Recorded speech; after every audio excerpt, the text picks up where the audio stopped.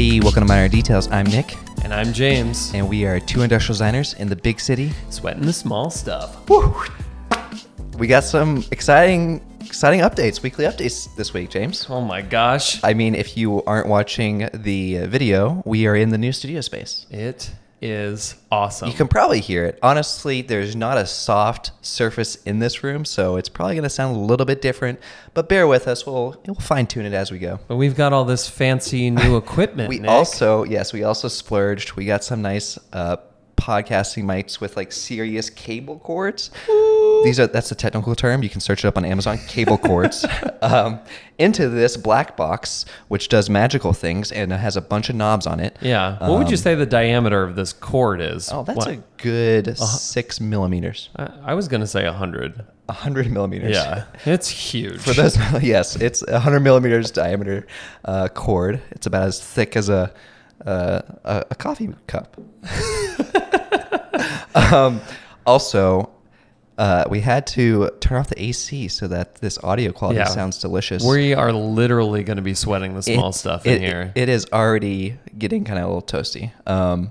But yes, we have an ice cube melting in the corner over here. It's a sculpture of Nick and I doing the podcast together. Check that out in the video. But yeah, I'm excited because I guess this is kind of the first debut of the new studio. I'm excited because I put some nice shelves up in the background. I'm excited because we're no longer recording in Nick's filthy, stinking bedroom. I wouldn't say it's stinking or filthy, but it is nice to be out of the bedroom just because it looks like an insane asylum in there with all the foam padding on the walls. Yeah. And it'll be nice to take that down. Did you take all that down? I will eventually. Eventually. Every time I have someone over my house, they look at my room and they're like, I actually had to go. But yeah.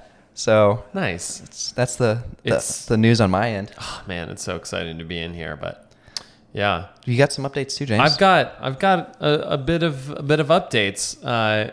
Andrew Brace and I, we released the first episode of Brace Makes. So this is his series.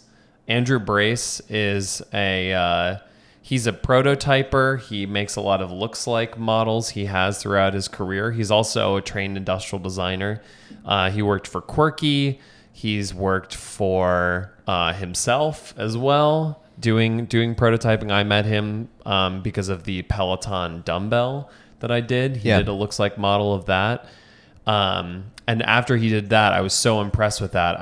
I said to him, I want to do something. Like, I want you to make one of my helicopters. And he had this idea of making this series of how to prototype. Like a YouTube series. Yeah. And so another connection that we have is that we also both have worked at the FIT. He's currently working for the FIT toy design program. Oh, okay.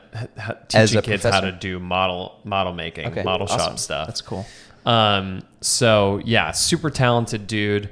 But yeah, so he's devised this series. He's going to be working with different designers, but the first part of the series is me, and we're going through this process of taking the helicopter. And this is your little helicopter design. You did it a while back. And then there's also the animation that Derek Elliott did. Yeah. And so the first episode of Brace Makes, it's the whole idea is to go from the super super simple, like what can you do with materials that you have around your house, right? And then it's going to get all the way up to looks like prototypes. Ooh, that'll be fun. And is it going to function too? I mean, you could probably make your helicopter spin, right? I mean, I imagine. I think that Andrew Brace can do just about anything. Yeah. So brace yourself. Oh boy, you got to throw that pun in there. But I watched the first episode, James. I thought it was really cool. You guys just made 2D cardboard. I guess I don't know, like standing cardboard 1-to-1 scale models of this helicopter, and it was really simple. Yeah. But you know what was cool is when I was watching the video, Andrew talks about his cutting technique for cutting cardboard. And, you know, my technique is just take an X-Acto knife and make sure that blade's sharp and then just go at it, you know? Zorro style? Exactly. Yeah. But no, there was a really interesting technique that Andrew talked about where it was almost like he didn't curve the knife. He just kind of made a lot of tiny little cuts around. Yeah. If it was, around a circular edge, it's just like almost making, instead of a circle, just making like a octagon or a decagon. Yeah. Well, it's like if you can remember back to 9th grade geometry, Right. it's like all the tangent lines that make up the outside of a circle. Right. If you make enough of those lines, it's a perfect circle. Exactly. And so Andrew also launched this, this website. I think it might have been part of his original website, but he's launched these deep dives into every episode where he goes through. Oh, you got the materials, you got the timing. Yeah, that's and, cool. And he even made this little there's the diagram illustration of the it. cutting corners Yes. Technique. And so I really recommend that if you go and check out the video, also check out the website, because it really does dive into the whole process and what the result was. And it's So that's at andrewbrace.com. yeah, andrewbrace.com. And so, yeah, I mean, the whole point of this, and I had never used this method before, it's just slotting, your front view and side view together to make this 2D, 3D, he calls it 2.5D model. And it's like, gives you such a sense of scale immediately in a way that, it would take too long to get the full 3D model together to get that sense, or like, I've done it before where you just print out the 2D drawing and that doesn't give you enough information really. And so I felt like this is a really awesome, valuable model making technique. And that was the thing, is like, you look around our community itself, like industrial design, and there's not a lot of people putting together resources for model making. Yeah. There's plenty of sketching tutorials, there's plenty of rendering tutorials, but not a lot when it comes to models. Yeah, so this is awesome. So yeah, I'm super excited. I'm excited to see this helicopter come to life, man. Yeah. When's the next episode coming out? Can you tease that or no? I think look out for it in the next couple weeks. Okay. Yeah. Cool. They take time to put together, and I have to give it to Andrew. He took an hour's worth of footage and boiled it down to 12 minutes, which is an art form and a labor of love. Video editing, man, that could suck up some time for sure. I believe it. So yeah, but check it out. We'll put a link on the website and everything. Oh yeah, also shoe correction. Yep. You have a shoe correction, James? I have a shoe correction. Okay, so I made a mistake, Nick. It's fine, James. We make mistakes all the time. Listen, it's okay. I am a mistake maker. It's good to correct them, though. It is good to correct them. Don't be so hard on yourself. We're going to make mistakes. Yes, we are going to make mistakes. And this is a case where I should have done a bit more research to make sure that I knew what I was talking about when I was talking about my new shoes, my Huarache from edges. last week. From last week. Okay, from yes. 2 weeks ago. Last episode. Last episode. Right. So I attributed them to Heron Preston. Right, the fashion designer. Because I guess when I had done the research, when I looked them up, he had done some colorways on the Huarache edge. Okay. But it was not him that created the original design. I see. Okay. And so Austin Powers, Sketch Powers, works at Nike, and he messaged me and was like, hey, man, so Heron didn't design those. The guy who designed them, his name is Lee Gibson. Oh, okay. And so that's kind of weird. Do you ever think about that? How these fashion designers come into these big shoe companies and say, "Hey, I'll throw some new colors on it and call it my design." It's crazy because I would never like. That doesn't happen really in any other product line. Right. You're not, you can't like make a blue MacBook and say, hey, look, I designed this MacBook. Yeah. Although I guess, it's sort of different. It's like the charity edition, but all the red products, like those are kind of like charity. But yeah, I don't think Heron Preston would be like, yo, I want to do a colorway of those KitchenAid self-leveling measuring spoons. I guess if you're famous enough, you could do that. Probably. I don't know. That's interesting. But I do want to apologize and also compliment Lee Gibson on a stellar shoe design. Yeah. Because I do love my Huarache edges. So anyway, that was a correction that had to be made. That's good. Corrections are good. Yes. Also, buy a pin, guys. Yes, correct the mistake that you have made in not buying a pin. Yeah, we sold a few, and we have a few more left. So if you'd like to support the podcast, buy a pin. It's a great way to support the podcast, and it looks cool. It does look cool. It's a little asterisk. There's all sorts Asterisk. of cool people walking around with these on their backpacks. There's us. There's Dave Joseph. Yeah. I saw a story with Dave with his pin on his backpack. That's all that we know for sure. But there's That probably other is people. all that we know for now. But yes, for the price of a Chipotle burrito plus guacamole plus a drink, Yes, you can support this podcast and get Nick a new pair of socks. that's right. Thanks, guys. Yeah. Micro details too. We got. Yeah. You guys really loved that one time we did micro details, and so we're bringing it back. We got a new micro detail for you guys, and that micro detail is parting lines and joining lines and reveals. And what are these things I'm saying? How are we going to explain it to people that have no clue what this stuff is? Right. So I made a post about, I guess, so June 30th, I made a post. So recently we have cracked out the N64 in my household.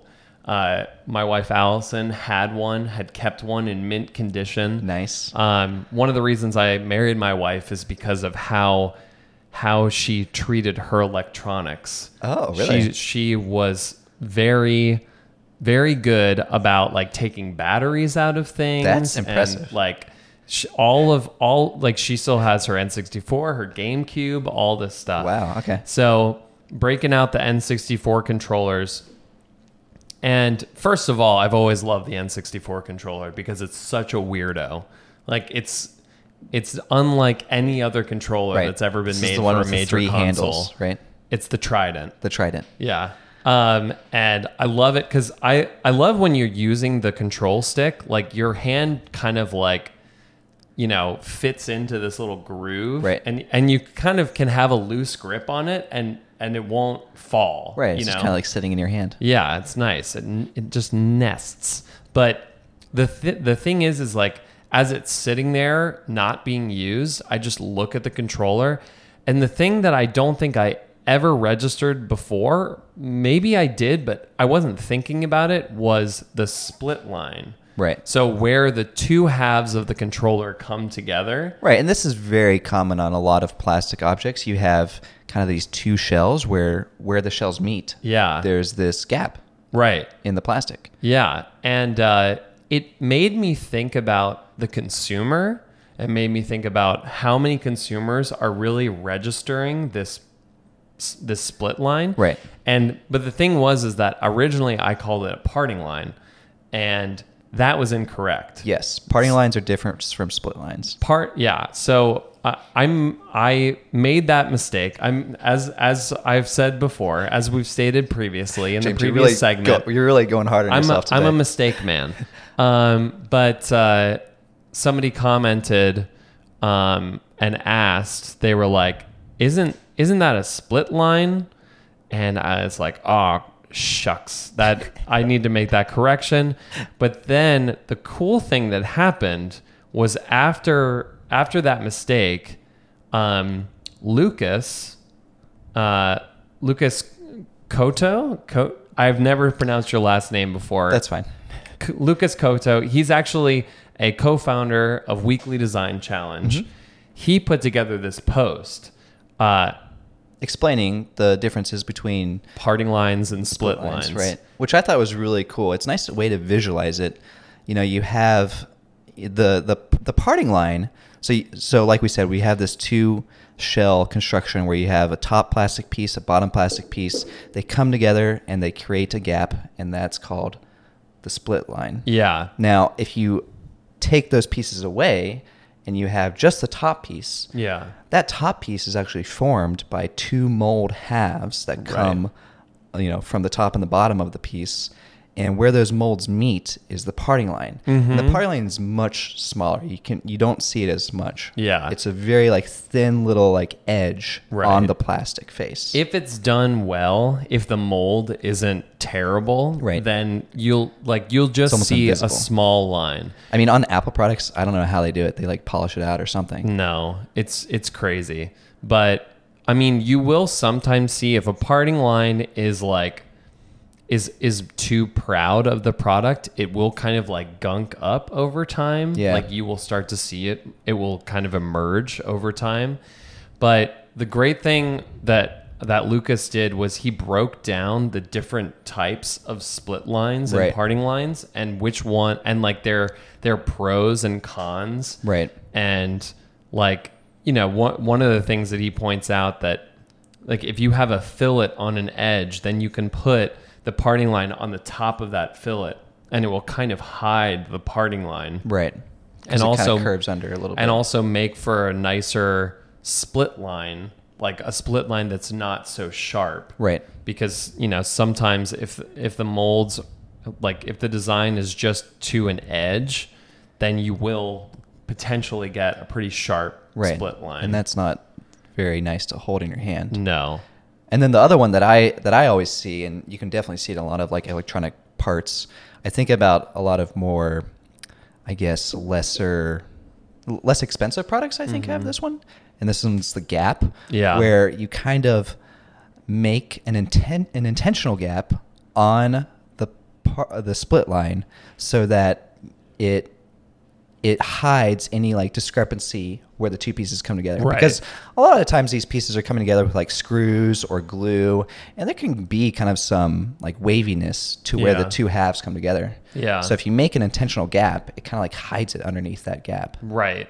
Yeah, it's more, I mean, I feel like it's kind of leaning into the idea that there's going to be a split there, and why not just kind of embrace it? Right. Rather than, like, you're never going to make a really, like, unless you're Apple, Right. and you got that control over your factories, like, Right. you're never going to make that seamless split. Yeah. Speaking of Apple, should we get to the... Oh, we should get to that news. We'll post some of these images too, so you guys can check out this super micro detail. But yeah. we just wanted to nerd out over it. Yeah, and we'll link to the post as well, and shout out to Lucas for putting that together. That's like, I sometimes I feel like we are in the process on Instagram of putting together a textbook on industrial design, and this is a great addition to that textbook. Yeah, that's true.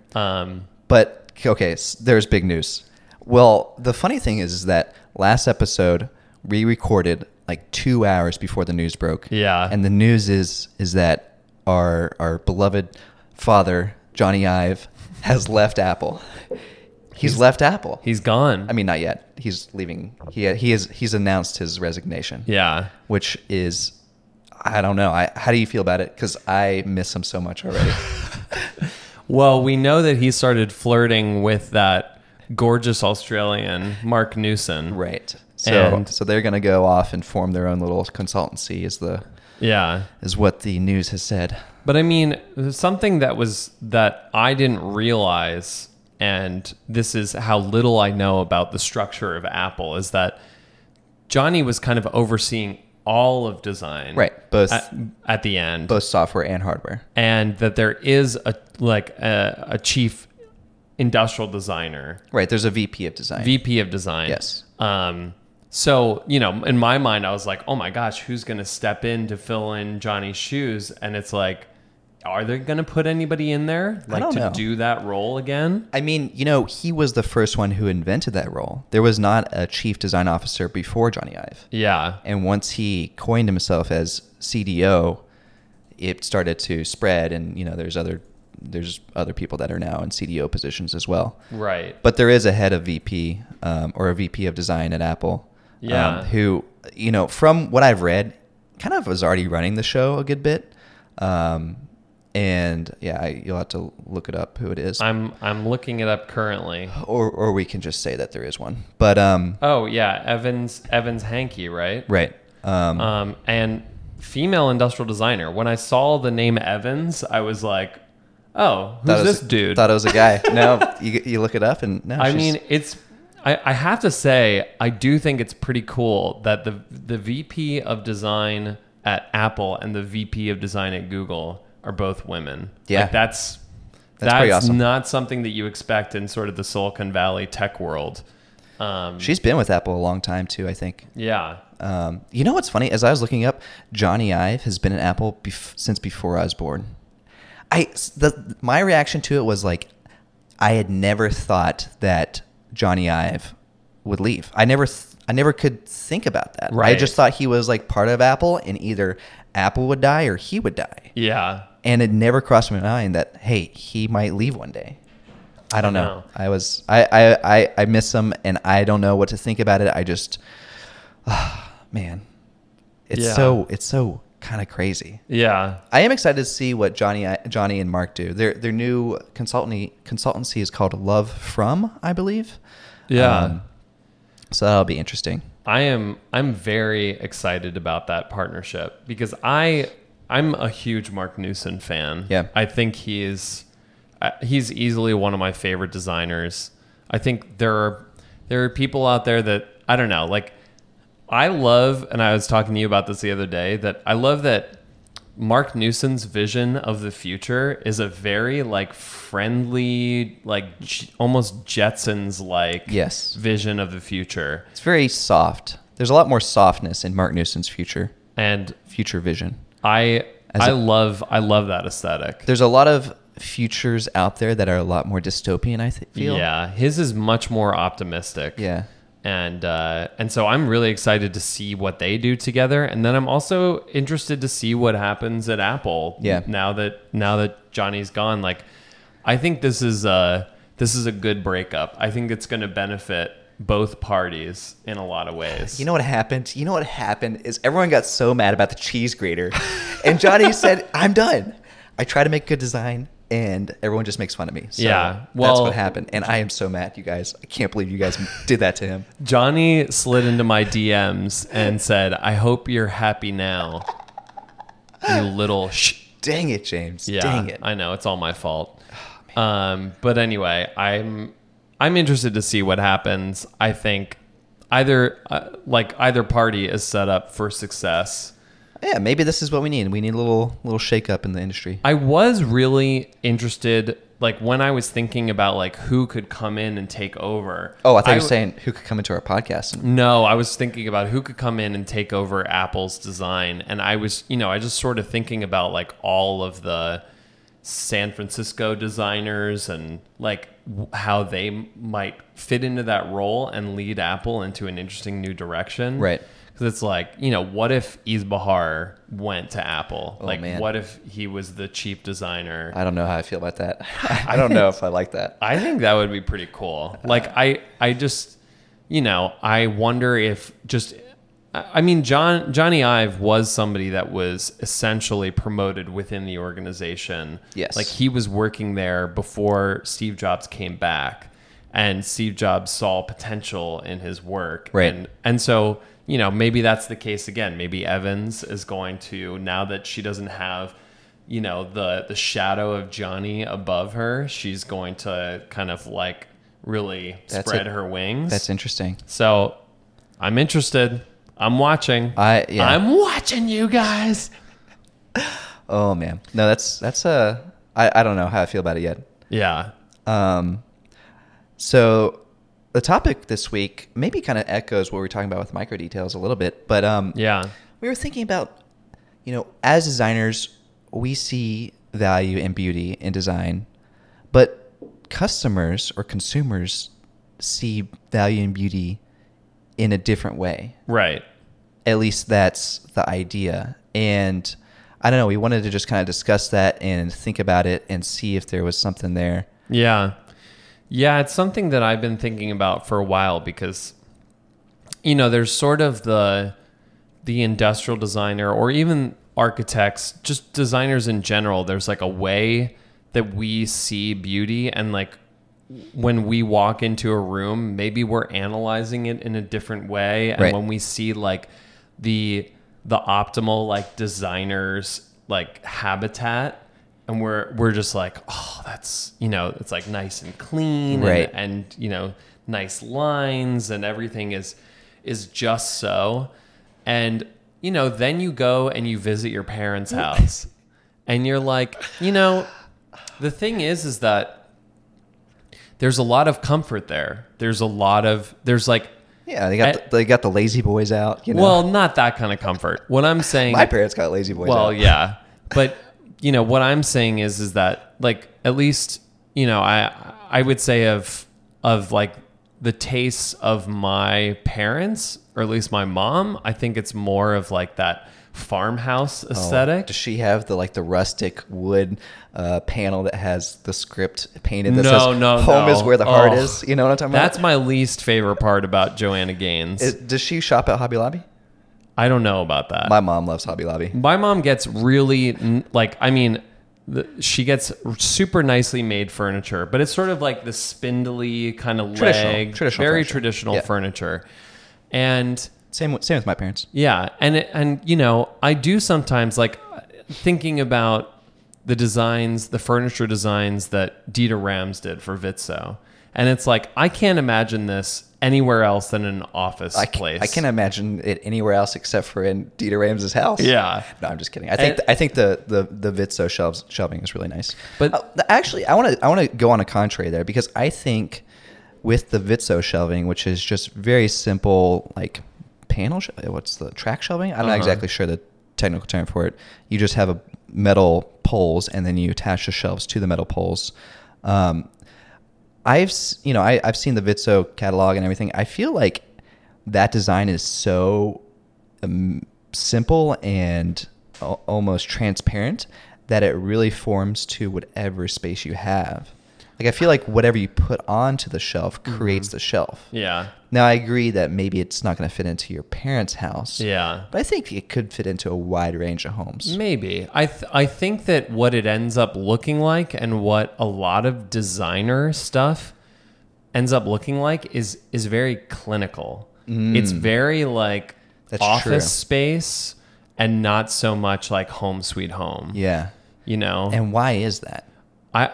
I'm not sure. I don't know if maybe we're so in love with the process that, like the industrial process, that we don't get caught up in that rather than like making something feel homey. Yeah. Like the only sort of, modern designers that I can think of that make things that I would truly want to like fill my home with is like Hans Wegner. Yeah. And the Eames. Yeah. Like, I feel like the Eames and a lot of, and I would say a lot of Scandinavian design. I feel like there's a lot Do you think it's wood? I think that's part of it, but I also think that it's material? a form language. I think it's a form language that, like, all of the Eames stuff, regardless of how much padding it actually has, it feels comfortable. I feel like we're diving into something a little deeper. I like this. I feel like maybe people like forms that are curvy because it feels like it's less harsh, Right. right? Yeah, I mean that, like, I feel like people, Same with materials. right. Like metal is harsh in your mind. Yes. And wood is more soft. Yes, I think so. But I mean, you can make metal, you can cast metal to feel softer. Right. It's not necessarily, because like the other thing that you will find in homes, especially like patio furniture, is like the bent steel rod, but it's bent in that way that kind of looks like that farmhouse feel. Right.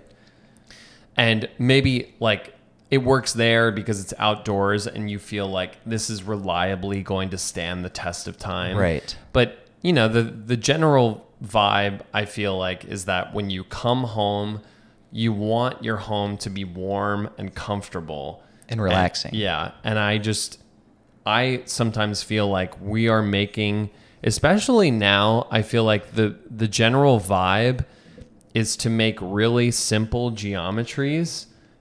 And We are in this like geometry trend right now. yeah, these simple geometries that just like, and it's mostly about a CMF exploration. Yeah. And I'm wondering if it's really what people want to fill their homes with. I mean, I can see wanting to have certain kind of items that are very streamlined, very, true to the process in the workplace. Like, I think Seems efficient. Yes, exactly. Do you think here's a thought? Do you think maybe this is more of a generational thing? Because I think about how, as we'll throw out the word millennial. As a millennial, I feel like my room is very clinical. It's very like simple boxes and very geometric shapes. Whereas my parents have the very comfy couches and things. Do you think that maybe some of that has to do with working from home? Since a lot of millennials are now working from home, they have more utility in their home from that aspect? I think so. And I think the other thing that millennials do is they bring a lot of plant life into their home, which I also feel like softens it, makes it more of a home space. For sure. But I do think that you're onto something when it comes to people working from home. And so there is this mix of home and work aesthetics that I think they are different aesthetics. And one speaks to efficiency and one speaks to comfort. I also feel like, and this is diving way deeper, and I'm not sure that I have enough to back this idea up, but I also feel like our generation, and maybe the generation right before us, Gen X, is also a very cynical generation, and also very cynical about tradition, in this way that we are very dismissive of tradition and we kind of want to find our own way. Right. And so I think that that's why a lot of our generation, it's like, you don't want decorative things, like you don't want superfluous things because it feels disingenuous. It feels like it's not honest. Right. And we're so obsessed with authenticity and honesty that I wonder if the fact that, maybe we're not into farmhouse furniture because we're not living on the farm. Exactly. That's interesting. Huh. But at the same time, I don't know that if we're purchasing things that are actually giving us any happiness, any comfort, right? I actually think we're swinging back a little bit. I think we're starting to swing back. If you look at IKEA, they've done a lot of more recent maximalism type of products where they are more decorative. Like, I believe, if I can recall, IKEA made bookends that look like dogs or something like that. Really? It's just like a sculpture of a dog, which is very against the grain for IKEA. Right. And I know they just released kind of this more of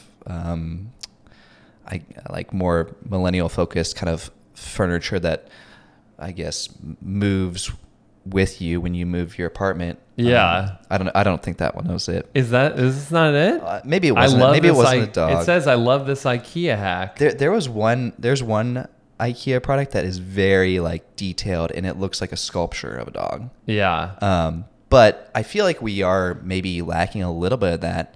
And I think it's going to swing. I think the other thing that goes into it is and I think this is a big part of the decisions that get made at companies, is because you're investing so much into products and you're trying to reach this big market. Right. You're going to either go for things that have been successful in the past. Right.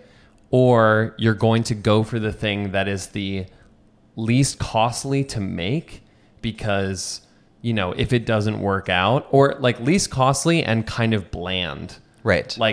It's not polarizing. Yeah. If you make a sculpture of a dog, obviously people who don't like dogs are not going to buy it. Right. It's a polarizing thing. You could just make a metal bookend that was a square. Yeah. And I miss, there are designers who are still doing things from a very distinct point of view, but it's looking at products from the 90s, it's everything has this really distinct point of view. Yeah. And it's I kind of miss that. There's a risk in that. 30-year trend, man. I know. 90s are coming back. I know. Recently coming in contact with somebody like Scott Henderson, who does this work that is very, it's very much from his point of view, but it's also appeals to a broader audience. Yeah. That's the kind of design that I want to strive for.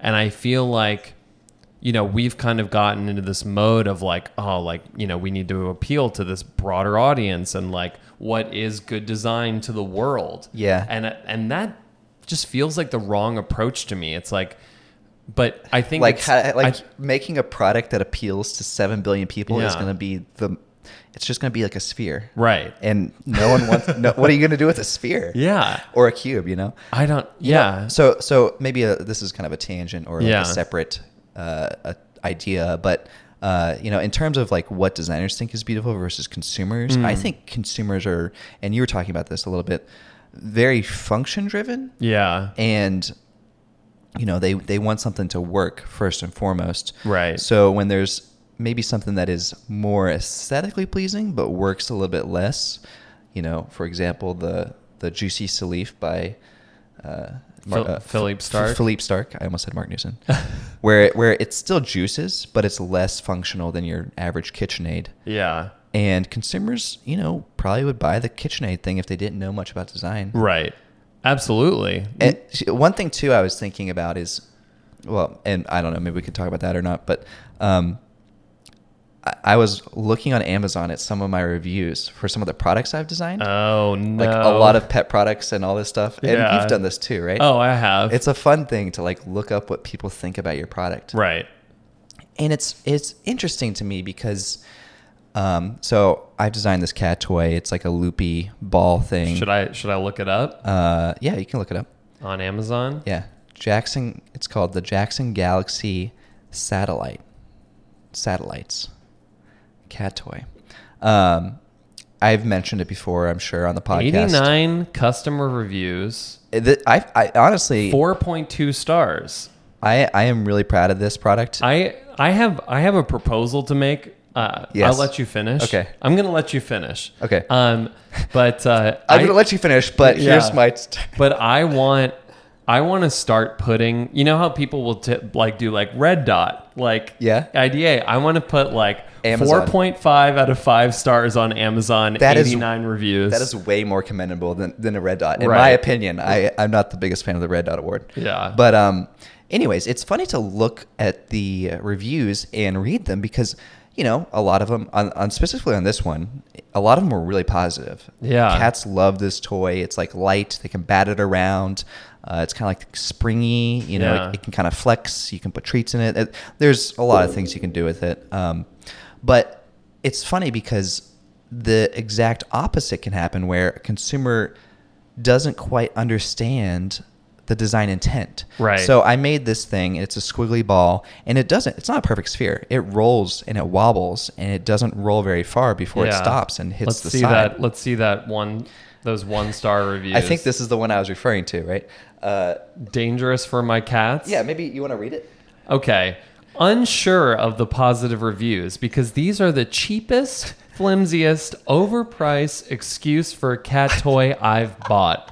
They aren't round like a ball, more like a square, so they can't roll, and cats can't bat them because they don't roll. Material is not sturdy for animal play. I accidentally stepped on one, and it was squished. I'm 105 pounds. Good for you, Ryan. Way to keep that weight down. It's easy to pull apart, see photo, and I do question the safety factor for pets. There are wide open spaces where cat's paws got stuck inside. Not to mention, one had a swollen lip when it got caught in his teeth and I tried to take it out. Luckily, I heard the ruckus. I'm shocked Jackson Galaxy would actually endorse this product as it's his name that prompted me to buy these. Don't waste your money. Thank you, Ryan. That was a beautiful, beautiful comment. Yeah, Ryan at a lean 105 pounds can still fit in his prom tux. I thought it was really interesting because there was a lot of points that he made that were just not understanding the design intent. Right. Like it's not supposed to roll around. It's supposed to wobble. It's supposed to kind of act like a mouse, like jutting back and forth. Yeah. It's not a perfect roll. Right. And then it is flimsy so that you can put treats in it or the cats can grab it with their mouth. It's like he's actually listing all of the functions. Right. And then saying... and saying like, what the heck is this? Right. So it's just like interesting how people can view your designs in a completely different context and see them in a different light than what you intended. That's hilarious. Let's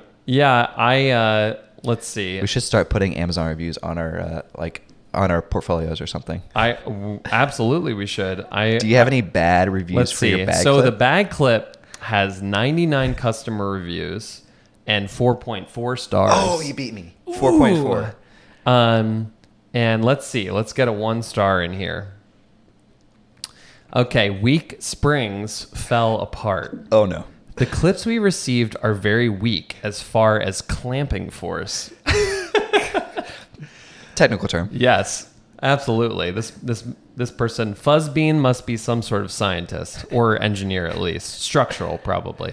Then one of the 2 clips already fell apart after hardly any use. Then the pin fell out. Oh, man, this thing's falling apart. I was able to reinsert the pin only because there was almost 0 initial tension on the springs, but I expect it will fall right back out very soon.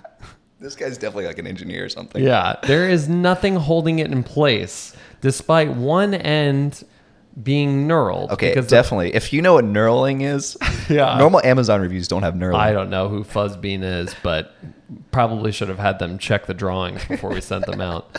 Because the plastic ear it passes through is so thin. They should have used a rivet for the pivot instead of a straight headless pin. Too bad, because the secondary use of hanging papers on the fridge made possible by the added magnet is a good idea. Oh, well, props to the magnet. Props to the magnet. I mean, it's a pretty standard design to have magnets on the back of bag clips. Guys, send us an email, send us a note. Let us know what you guys think about this segment that we're calling We Review Amazon, or We Read Bad Amazon Reviews of Our Products. Or how about we ask people to send in reviews, their 1-star review on their own products. I like that. We should do that Send too. it into minordetailspodcast@gmail.com or join the Discord, and maybe we should just have a new channel called Amazon Reviews. Yes. I love this. This is a fun little segment. Yeah. Yeah, but I don't know. I thought that was an interesting topic around what we think is unique and beautiful and valuable versus consumers. Yeah, and again, we want to hear what you think. Yeah. Let us know. There's a lot to that topic, so I imagine us revisiting parts of that in the future. For sure. All right, so we have questions this week. If you had a question yourself, minordetailspodcast@gmail.com. And then voicemail, again, no one's called in our voicemail in forever, so come on, guys. If you guys want a question answered, you're pretty positive gonna get played. You're pretty gonna get played. Yes, English grammar. So this question comes from Ryan Hume, and they ask, is the design industry shrinking or not? Oh, let me rephrase that. Is the industrial design industry shrinking or not?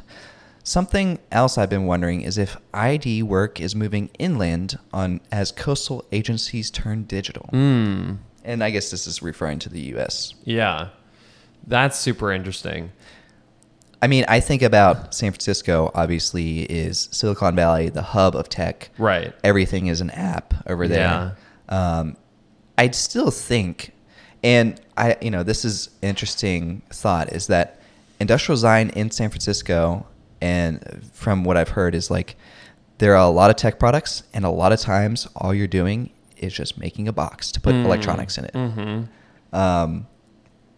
I don't know. I think the New York scene's a little bit more diverse than that. Right. But I think there is, I don't know if the design industry is shrinking or not, but I think there is something to the statement of, is it moving inland? Yeah, it's funny because I was talking to my mom. She was on the airplane next to some guy who worked, just outside of Philadelphia at some random company. They make like sensors for houses and things, or like pipes. And he was like, oh yeah, we have a team of like 10 industrial designers. And I was like, 10? What? I've never heard of this company before in my life.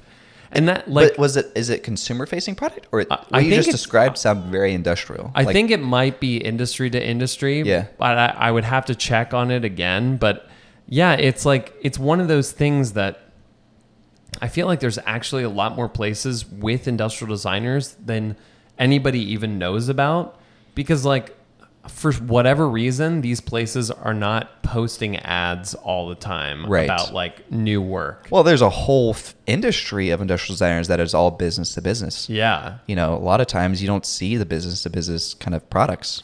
But I do feel like there's definitely a lot of design, like industrial designers in like the Midwest region that are working for some of these bigger companies that like, I don't know. I came directly to New York after school, and it seemed like it was an industrial design wasteland. Like it seemed like there was nothing going on. Yeah. At least like no jobs really.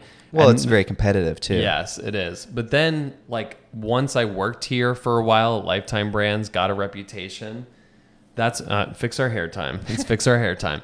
That's when I like uncovered the secret world of industrial design jobs in New York. Right. You got connected. You know, it is a very weird industry in that way, because I think you'll see like thousands of jobs for UX, UI designers up, but it's very difficult to find those industrial design jobs. And I'm not exactly sure why the thought is that it's going inland. Is it just because tech jobs have so much money, so that just pushes out the physical products? It might be. I mean, you know, by default, physical products have a lot more overhead. Like you can easily have a MacBook and create an iPhone app, and that's it. Right. Where if you wanted to create, you know, a chair, like you got to invest tens of thousands of dollars to manufacture that chair. Yeah. Does Fuse Project, do they do UX, UI?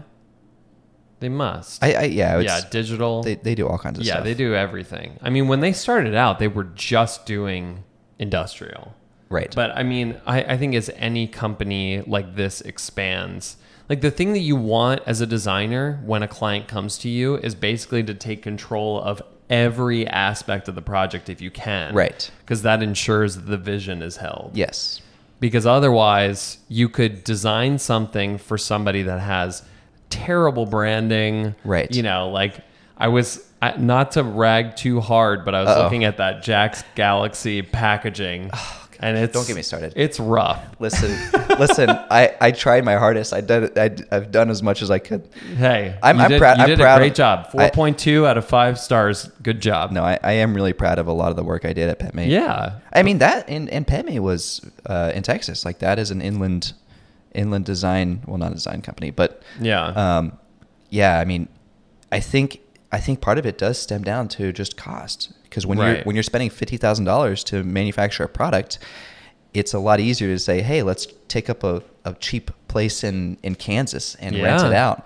Because New York, you're gonna spend up half your $50,000 just in rent. It is expensive. It's definitely cheaper inland, and you can have the kind of facility that would facilitate 30 industrial designers. Right. You know, I do want to just give another, I guess, opinion / suggestion / I don't know.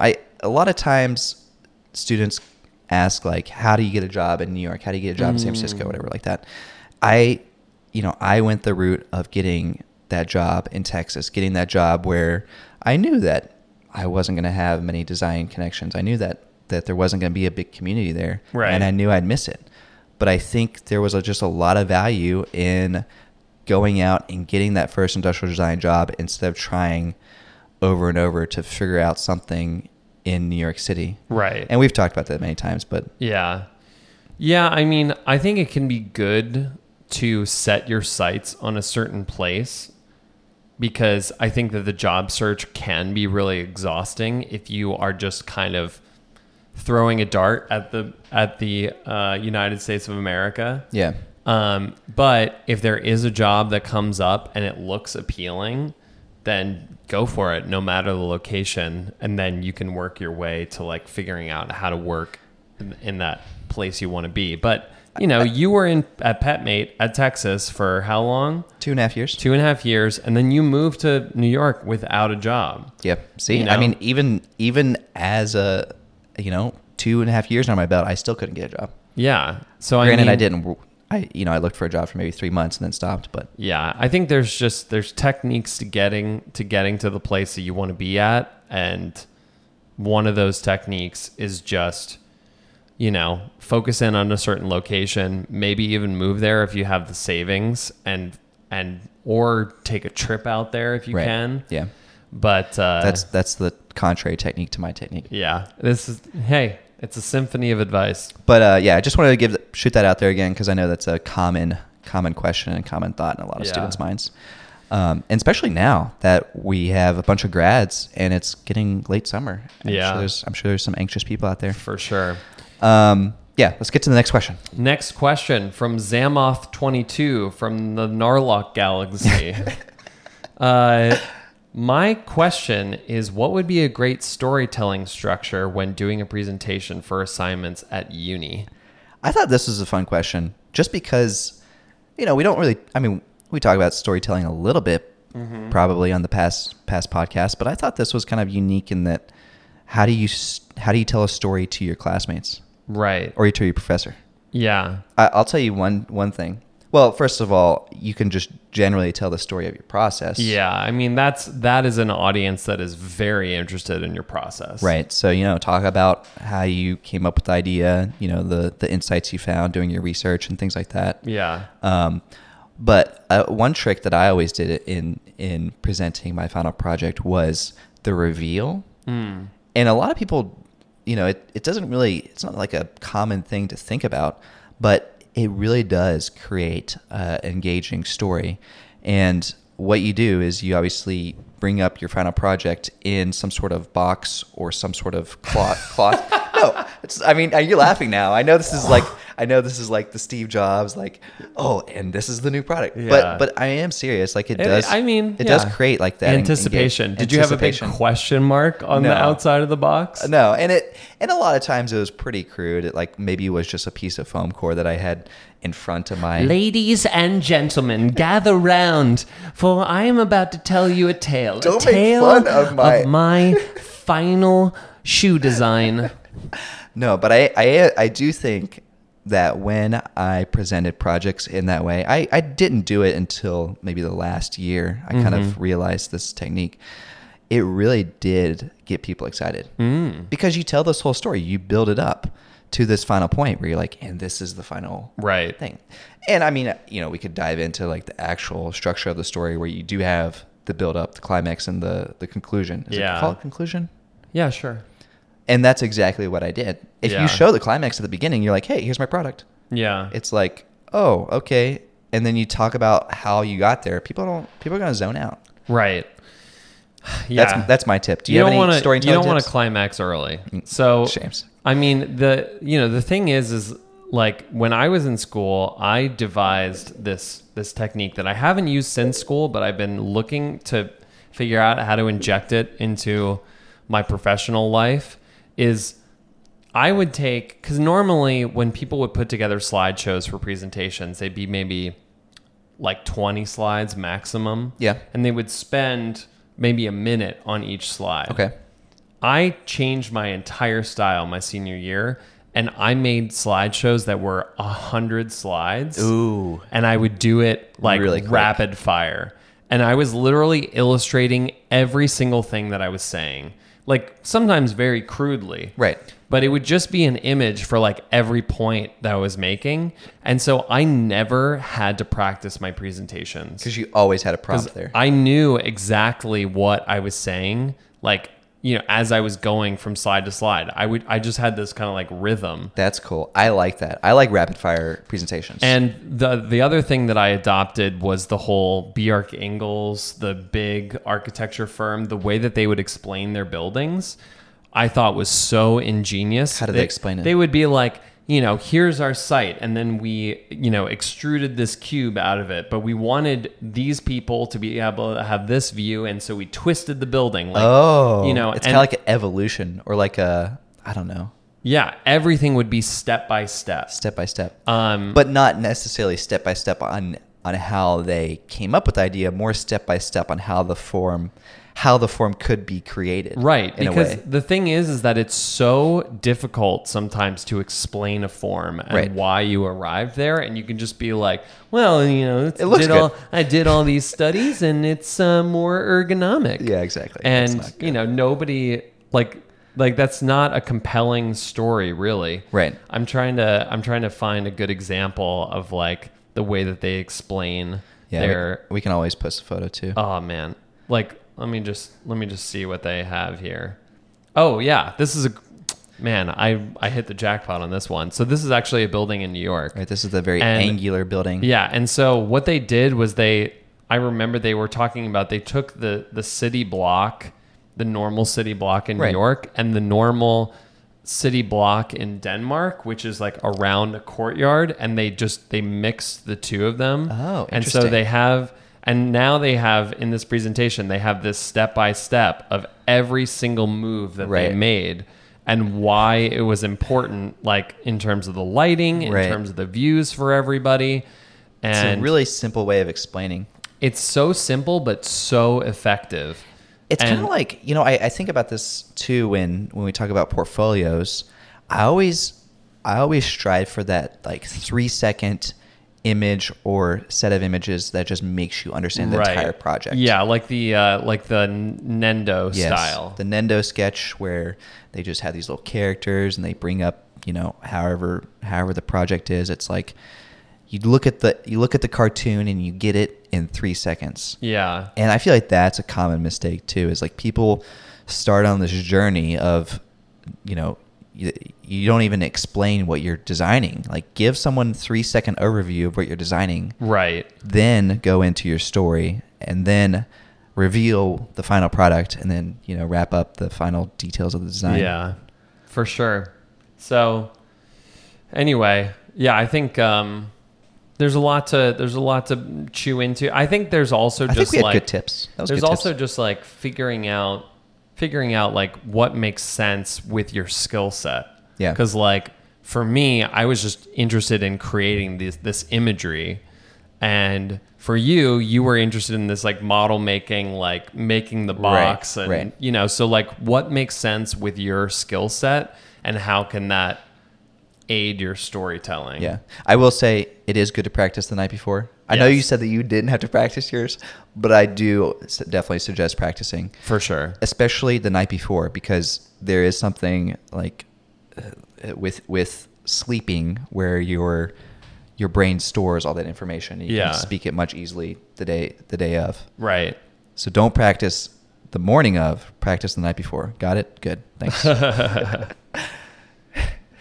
Oh man. Should we shout out someone for this week? Yes, we absolutely should. And the shout out this week is you found this guy, right? I think, and I was just checking back. I'm pretty sure that Derek Cassio mentioned this guy during the podcast that we did with him, the interview. Okay. And so this person, Simon Williamson, he's a professor at Wentworth Institute of Technology. And his Instagram handle is @row_0. Yes. And I think there's a whole philosophy around Connor. Oh my gosh, why am I blanking on a name? See, James, this is why you shouldn't shout out names all the time. Oh no, you're blanking on names. Connor PS, right? Or yeah, Connor PS. He was telling me about the whole philosophy of row zero, and I think it's about like always being a student.